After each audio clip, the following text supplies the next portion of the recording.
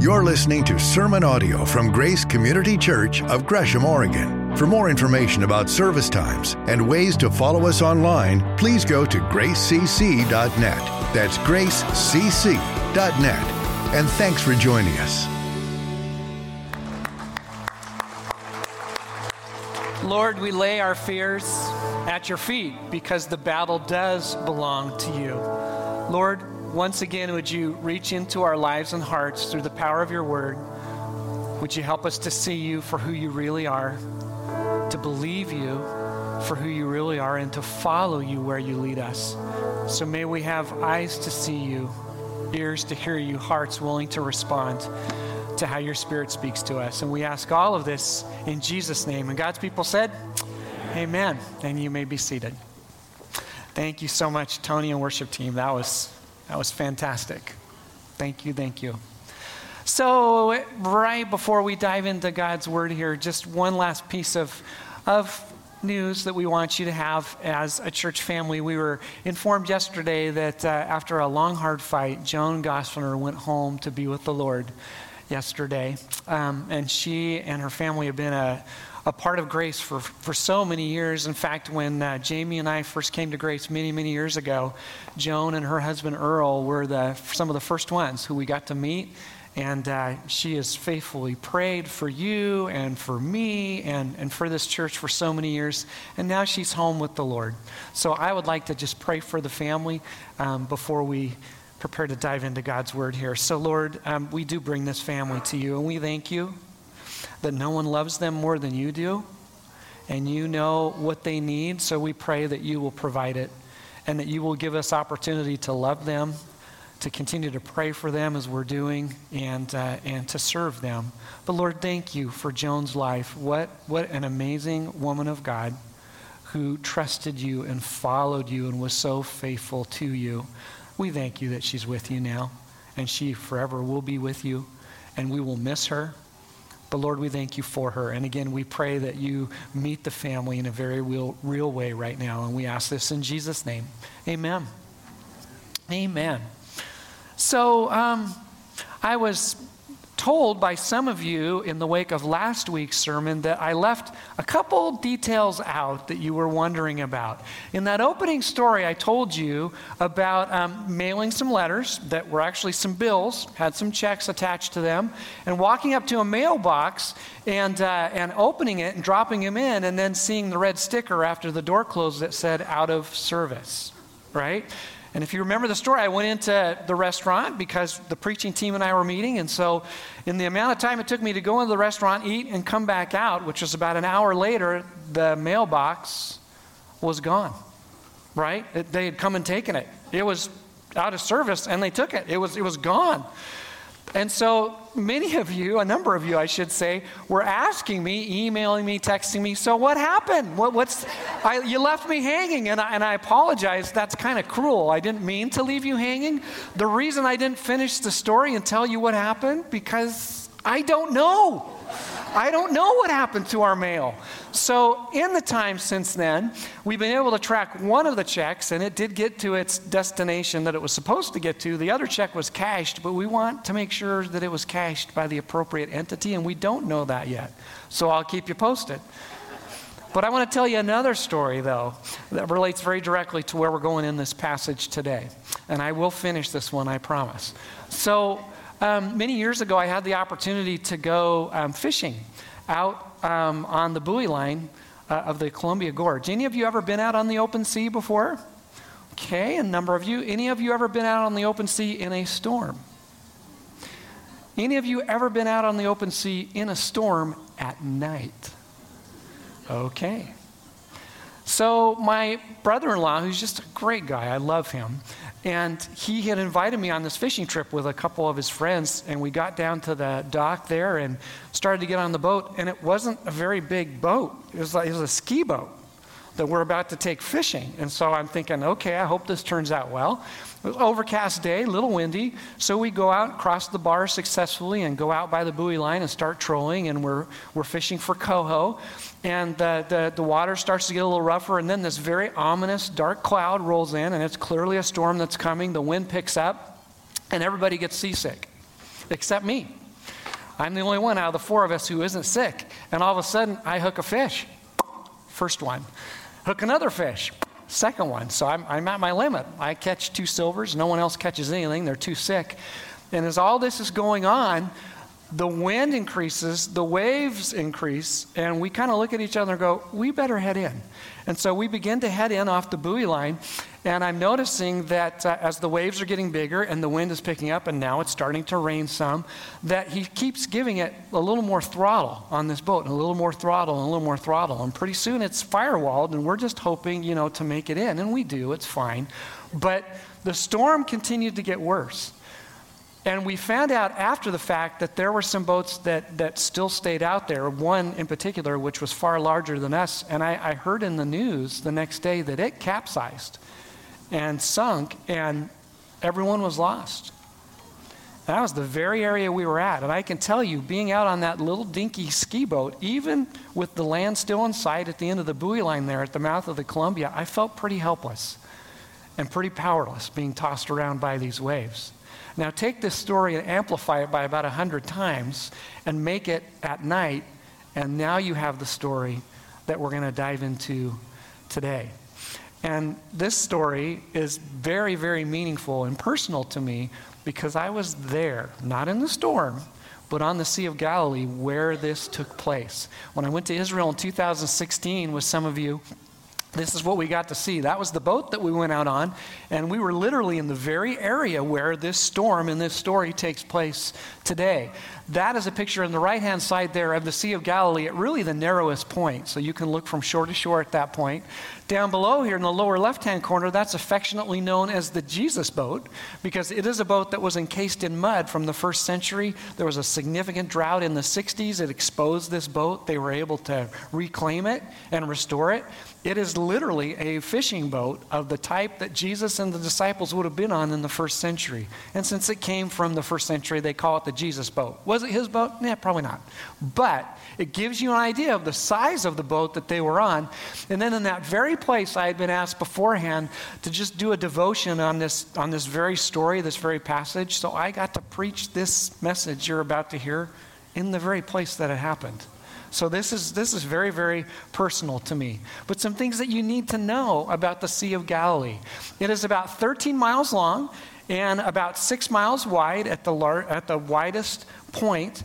And it sits about 800 feet below sea level. It is the lowest freshwater lake in the world. On one side, you have some mountains that rise up to about 4,000 feet.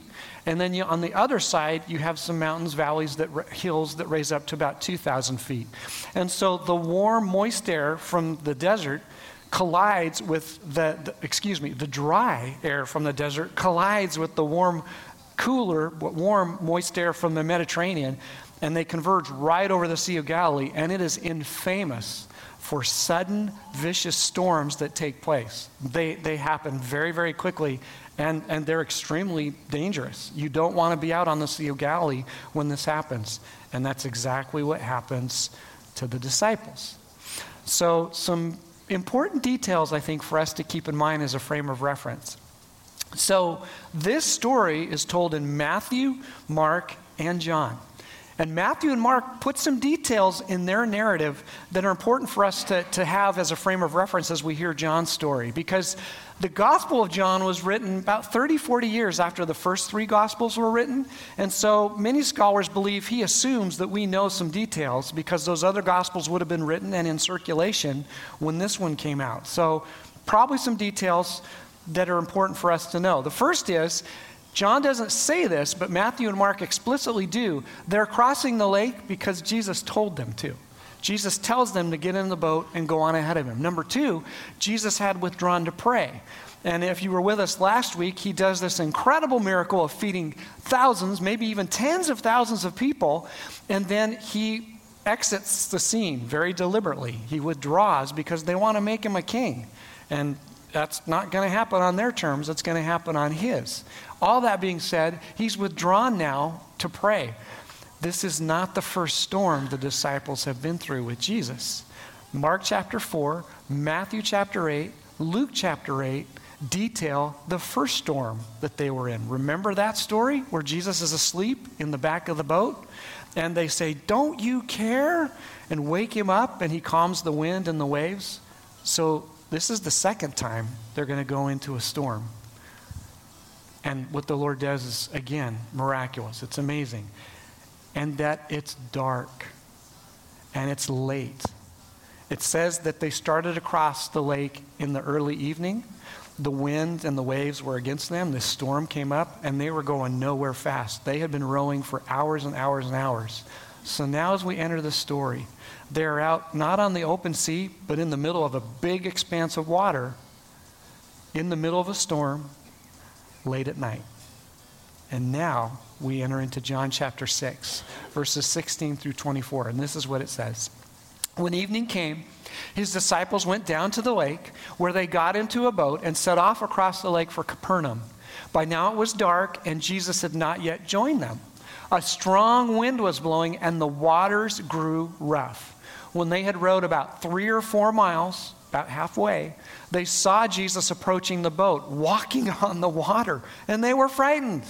But he said to them, "It is I. Don't be afraid." Then they were willing to take him into the boat, and immediately the boat reached the shore where they were heading. The next day, the crowd that had stayed on the opposite shore of the lake realized that only one boat had been there, and that Jesus had not entered it with his disciples, but that they had gone away alone. So then some boats from Tiberias landed near the place where the people had eaten the bread after the Lord had given thanks. Once the crowd realized that neither Jesus nor the disciples were there, they got into the boats and went to Capernaum in search of Jesus. Now, let's begin to peel back some of the layers in this story. So Jesus tells them to go and to get into the boat and to cross the lake.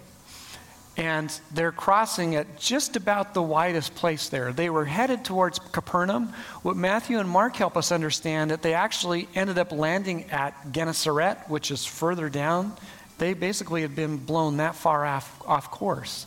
So they're rowing and rowing and rowing, and they're going nowhere quick. You ever had that experience? You ever tried to row in the face of heavy wind? At my previous church that I basically grew up in before I came here to Grace, in our student ministry, we had a summer camp called Raft Rally that we would do every year. And we'd take 200, 300, 400 high school students down to Wasco County Fairgrounds in Deschutes County, or Wasco County rather.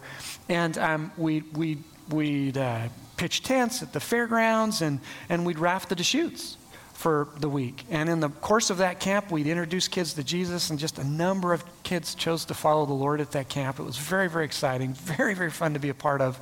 This one year, we got this bright idea that we were going to take a really long rafting day, and we would drive all the way down the access road at the time that took you as far down the canyon as you could go, and then you'd put in, and it was about a 7-8 hour floating trip. And it was mostly floating. There wasn't a lot of white water, mostly floating. But a really fun day, or at least it started out that way. So we put all our rafts on the river. We're going down this long float where the Deschutes empties into the Columbia there. But several miles before you get to that, there's this really long canyon. And it's long, and it's always windy. And as we headed into this canyon, the wind kicked up just like it had done in previous years. And it kicked up harder than we had ever experienced before. And all of a sudden, we're going nowhere fast. And we're rowing in these rafts, and we're going nowhere. So we did an experiment. We pulled the paddles out of the water, and we just sat there, and the wind was blowing us upriver. It was blowing so hard. And we thought, what are we doing? So we pulled off the river, and every direction I looked, there's all these rafts that had been pulled off the river because no one could go anywhere, and we had to wait it out for a bit. And then we got back in, and finally we were able to row. We had been rowing like 2-3 hours, maybe 4 at that point. Can you imagine rowing for 9 hours and going nowhere? That is what was happening with the disciples. They had been rowing literally all night when these events had taken place. And now they're caught in the middle of a storm, and what do they see? They see Jesus walking on the water. And once again, there's so much imagery that reaches back to the Old Testament and reaches back to Moses. So much of the Exodus was about God's miraculous powers, his power to part the Red Sea, his power to bring the people to safety, his power to provide for them the 40 years they wandered in the desert. And you can see all these connects to the feeding of the 5,000 that we looked at last week. But even this week, Moses parted the Red Sea. The greatest Moses, Jesus, walks on it. Salvation is going to come not from the parting of the waters, but from Jesus walking across them to get to them. Now, what would that be like for you or me? We're in a storm, maybe fearing for our lives. Don't know, but at the very least, we're exhausted. We're not making sure, and we've been rowing all night. And all of a sudden, you see someone or something walking across the water towards you. Would you be scared? Liar. Yeah, you would. I would too. Of course we would be scared. You ever seen something that you didn't know or understand? Yeah, we probably all have. And Mark gives us a detail that John doesn't. They thought he was a ghost. You ever seen a ghost? Don't answer that. But they thought they had, right? They don't know what they're seeing. Of course they're scared. So would you be, and so would I be. And how do they recognize, how do they realize that it's Jesus? By what he says to them. It is I. Do not be afraid. I mean, isn't that how you announce your presence when you come home? I mean, that's what I do. I walk in. It is I, Jamie. I'm here.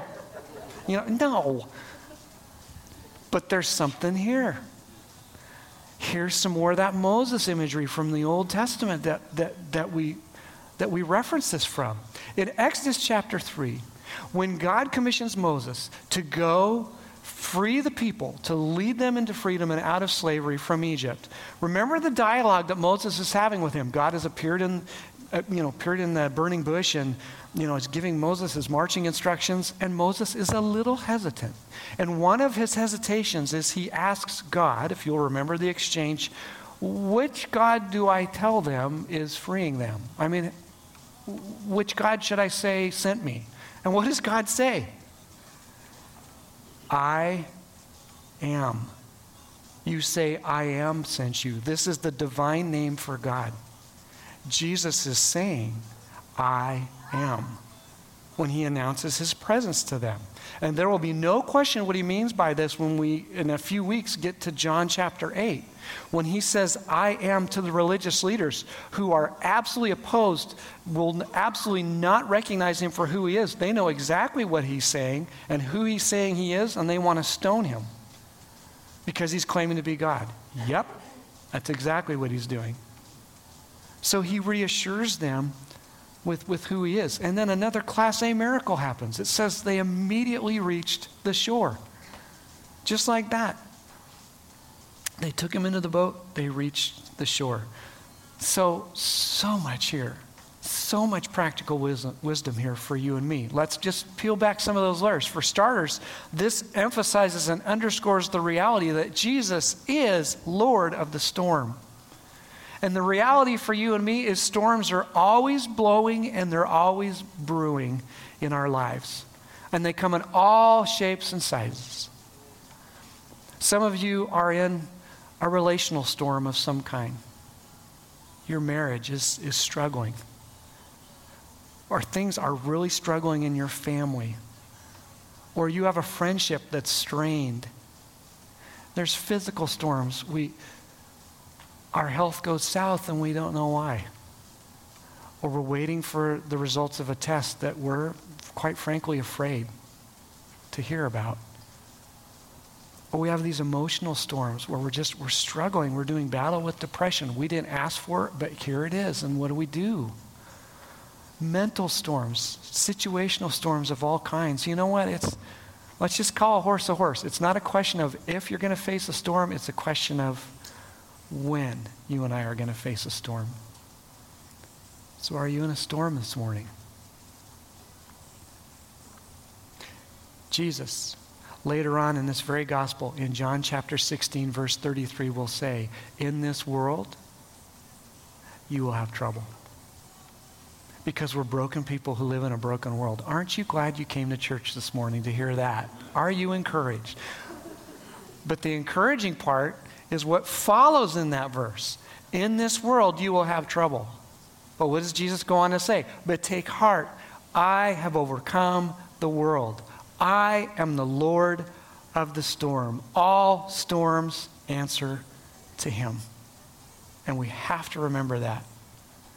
And boy, did I need to hear that about this time last year. This time last year, we had lost my dad the year before. And it was at this time last year that we found out that the chemo treatments that my mom had been going through, which we were hoping would extend her life, had only slowed the cancer down. This was about the time we heard that her cancer was accelerating and that hospice needed to be called in. And I remember just dreading what was coming and the storm that I knew was brewing with that, because I had helped my dad die the year before, and it was awful. It was sacred and awful all at the same time.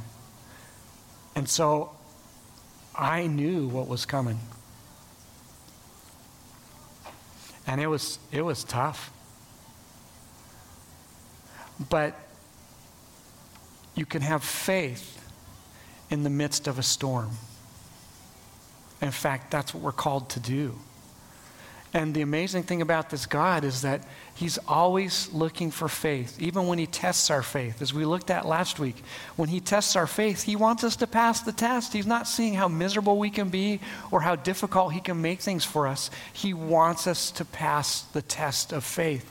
And sometimes his intervention in a storm is he actually calms the storm, like he did in this story. But sometimes the storm continues to rage and he calms you or me. That's sometimes how it works. And I think it's important that we take just a little bit of time here to do some practical business with this. How do you have faith in a storm? Or even, to put it another way, how do you have faith when you're afraid?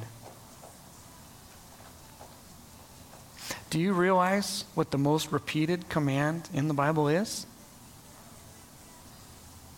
Do not fear.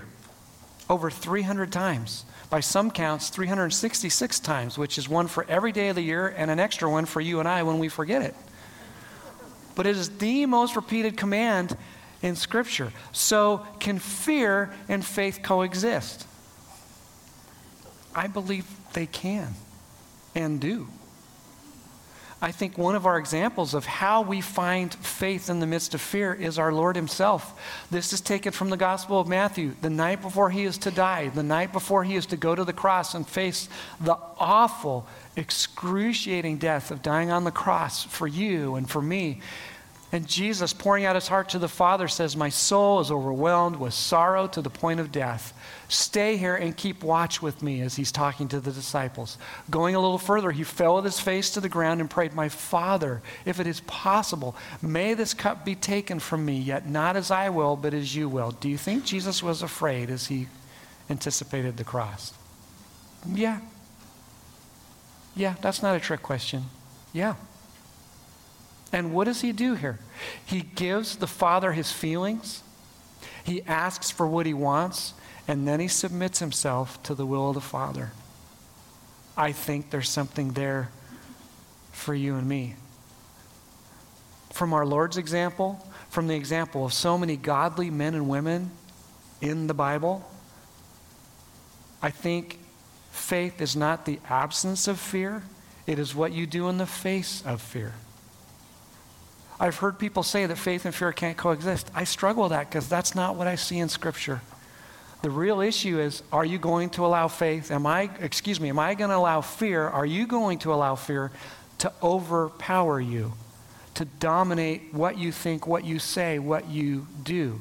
Because the example I see with our Lord and with so many people in Scripture is there's a lot of people doing business with fear, but they find faith in the midst of it, which means you can find faith in the midst of a storm, even when you're afraid.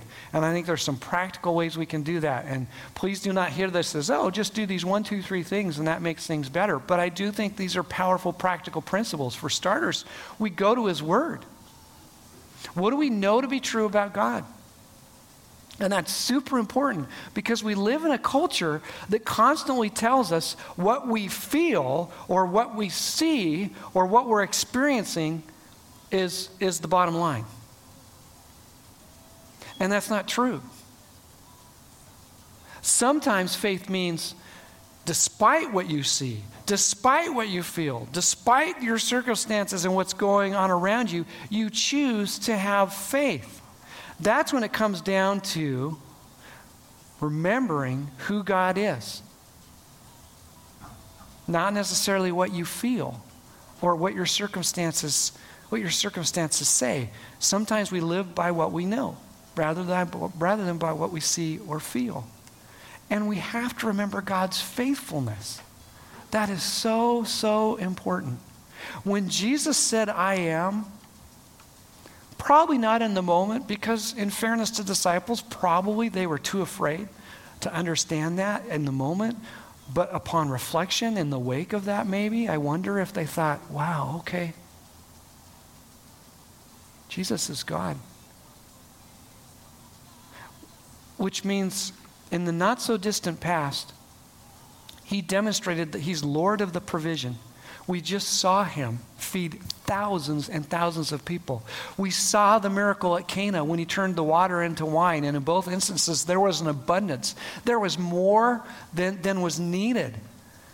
And we saw that when he went into the temple and cleansed the temple and threw out the money changers, he's the Lord of the whip and worship. And when he went out of his way to go into Samaria, of all places, to talk to a Samaritan woman, he showed that he's the Lord of all people. And when he healed that official's son with just a word, he didn't even have to go to him. He just gave the word and the official's son was healed. Or that paraplegic who had been by the pool there for 38 years. And Jesus heals him. Okay, so he's Lord over sickness and disease. So if he's Lord over all these things, is he not Lord over the wind and waves? If he handled those things, can he not handle this storm? And the answer is yes. And that's why it's so important that we use past storms to get through current ones. I told you I was dreading what I knew was coming with my mom. But I deliberately was remembering God's faithfulness through what happened with my dad. And I could look back on that last year and say, you know what? As difficult, as hard as that was, God met me there. And I made it through that storm. And because I made it through that storm, I can make it through this one. You know, the amazing thing about our God is he never seems to be too early, but he's also never too late. He always shows up right on time. And it's usually not on my terms or my timing, but it's on his. And so I'm reminded with these realities that faith is a choice. It's a choice to trust moment by moment. And I wish we could gather up faith and store it in a bottle, maybe keep it in the pantry, get it and dump it out when you need it. It doesn't seem to work that way.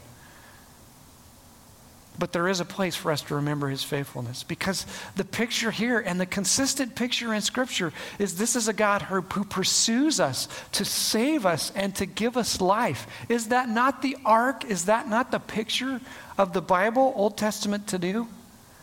It's not people pursuing God. It's God pursuing people.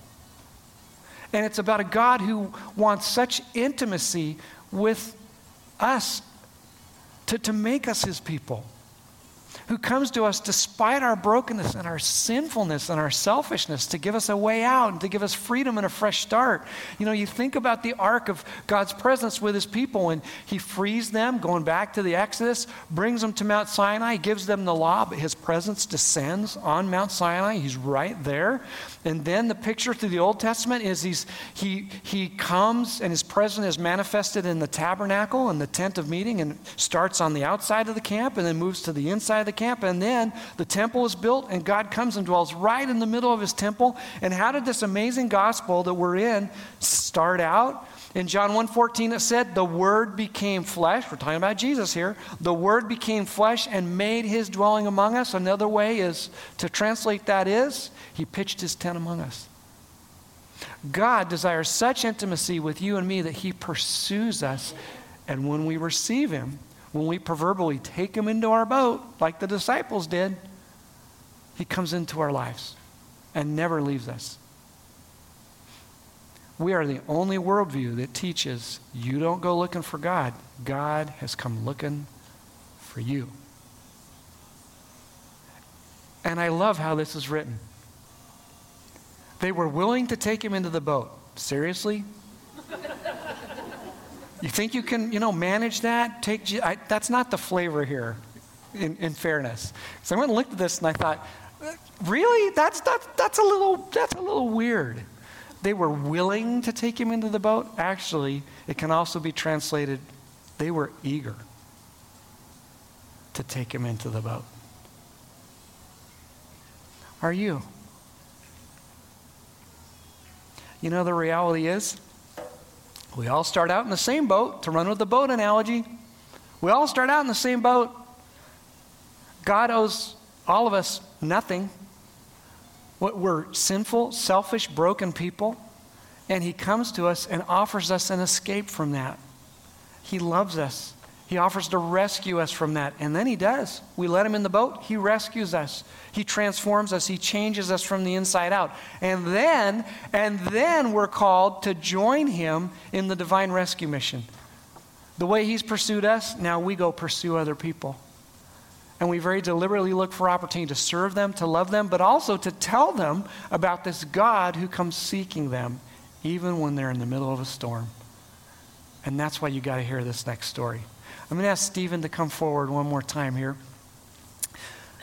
You heard us referencing Stephen. We were talking about you, Stephen, in the beginning of the service as our student ministry pastor. But he and our David Piper went out before Christmas Eve, and I know you're going to back up and tell a story prior to that. But prior to Christmas Eve, these guys went and took a bunch of just invitations, like we were all trying to do, to just go invite people to come to our Christmas Eve services. But before you get to that story, tell us the first one. These are kind of Jesus pursuit stories. Let's I was able to see God move in some really cool ways, and I'm excited to be able to tell you guys about it. A while ago, I got in the habit of going to coffee shops just for the purpose of having that time itself to read my Bible, to pray, to journal a little bit. And I would do that pretty consistently, and I felt God leading me to pray for opportunities to have a gospel conversation with somebody, to pray for somebody to come across my path, to approach me, to make it obvious that there is somebody that God wanted me to share his love with. And so I started looking for those opportunities. Every time I went to that coffee shop, I would look for those people, those opportunities, and for several weeks I would walk away, and I was disappointed because I didn't have that conversation. I would walk out and was like, hey, did I miss something? Is God not leading me this time? What am I missing? So as I kept doing that, I started to think about it a little bit less, started to get a little bit discouraged. And then I was at a different coffee shop in a different city. I was walking my dog, and I decided to stop for a cup of coffee, and was sitting outside and again reading my Bible, and a woman was walking down the street and saw my dog, and my dog is the best, so she stopped and said hi to him. Of course, you got to. Andrew knows. And we were just talking about my dog and his breed and a couple different things, and talked for a couple minutes, and I was kind of wanting to get back to reading. And so I was friendly, but I didn't try to continue the conversation too much. Did you look at your watch, or? I don't know what I did. But she finally just like, okay, well, I'll let you get back to reading. It's like, yeah, thank you. You have a good day. And as soon as she left, especially with that comment, I was like, dang it. What am I doing? God was faithful to bring her into my path, especially with that last comment of, I'll let you get back to reading. She may have even noticed that I was reading a Bible. She may have had a question about that. But that could have been so easily a conversation that I could have asked about her. I could have asked about how her day was going, all those different things. And that could have easily been a huge opportunity to be able to share the gospel. And so I walked away from that discouraged and disappointed in myself, convicted, but also excited because I had just seen God answer a prayer. I had seen God move in that way to provide me an opportunity. And yes, I had missed it, but God had been faithful. And so when Piper asked me to go around Gresham and to walk with him as we invite people to the Christmas Eve service, I was excited, not only just to hang out with that beautiful bearded face, but also because I had just seen God move.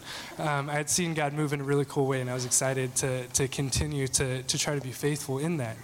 And so we were walking down the street, and even before we finished praying for that time, a woman came out of the doorway right in front of us and immediately recognized her as somebody who was at the East Gresham Advent Conspiracy Christmas Party, and was able to have a conversation with her. And God placed so many different people in our path to be able to talk to. And as we were walking down, I noticed a man on the other side of the street that was walking the same direction as us, and he was covered with a blanket. He was going into some shops and stuff, and it became pretty clear that he was looking for a place to escape from the cold for a little bit. Piper, it was pretty cold that day, huh? And you guys remember prior to Christmas Eve, it was super cold. Very cold. Very cold. So it just stuck out to me, and then we made our way back, and we stopped by a coffee shop to say hi to somebody, and as soon as we walked in, he walked in behind us. He asked for a cup of water and went over across the room from us and was looking at some books and just standing there. And immediately I felt that conviction again, but also the excitement of an opportunity in a coffee shop that I had been praying for.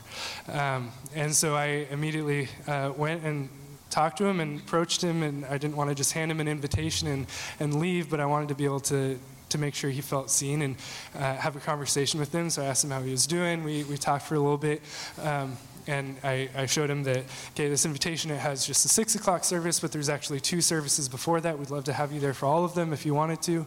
And so we talked for a second, and then I said, okay, well, hopefully I'll see you on Christmas Eve. And then I left, and I think we prayed a little bit, but unfortunately that next day I got sick and I wasn't able to be here for the Christmas Eve services. But when I came back that next week, I was able to hear all these different stories of people who had interactions with him, who had been able to not only provide him with practical needs, but also be able to share the love of Christ with him. And I was able to see that God used me as a bringer, and he was able to use the rest of the body of Christ as the includers, as the rest of the hands and feet of Jesus, as I was able to see God's faithfulness to answer a prayer the first time, and then be able to see that again, and I was able to walk into that and see God pursue this man as he also pursued my own heart as well. So it was cool to see God pursuing in faithfulness both of us at the same time. That was awesome. Thank you, Stephen. That's so encouraging.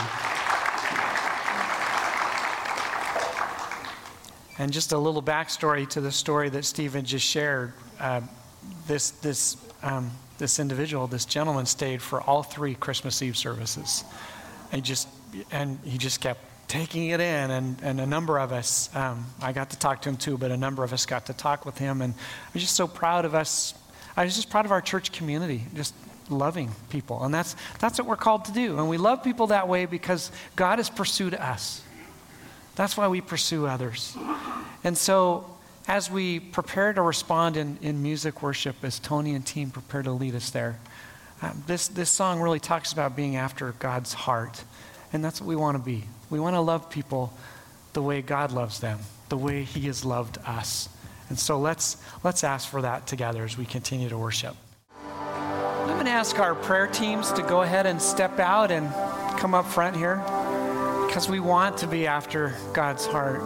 And Bonnie, any one of us who know you and have been close enough to your life know where that song came from, and you have lived that. And it's indicative of the reality that we need the Lord. We need each other. And I know that in a gathering this size, some of you are going through a storm, just like I was, especially in a storm last year at this time. And what was meaningful to me were those of you praying for me and speaking encouragement into my life and just listening to me. Our prayer teams are here and available to you. I am. Any one of us are. We would love to have the privilege of being able to pray for you. But as we prepare to go from here, would we be responsive to the God who pursues us and who loves us? And then when we look around and look for that opportunity to join him in the mission of pursuing others. So let me pray for you and pray for me. Lord, thank you that you are the God who meets us in the middle of the storm. You are the God who gives us faith, who calls us to trust you and obey you, even when it doesn't feel like we can or even when we don't feel like it. And Lord, you are the God who comes to us in our deepest fears and gives hope and gives truth. Thank you that your word says, do not fear, for I am with you. Do not be dismayed, for I am your God, and I will strengthen you and help you with my righteous right hand. Lord, we believe that, and now we're going to go live it through the power of your Holy Spirit. And we pray all of this in Jesus' name. And God's people said, amen. So go and live for him. Thank you for joining us for sermon audio from Grace Community Church here in Gresham, Oregon. For more information about service times and ways to follow us online, please go to gracecc.net. That's gracecc.net.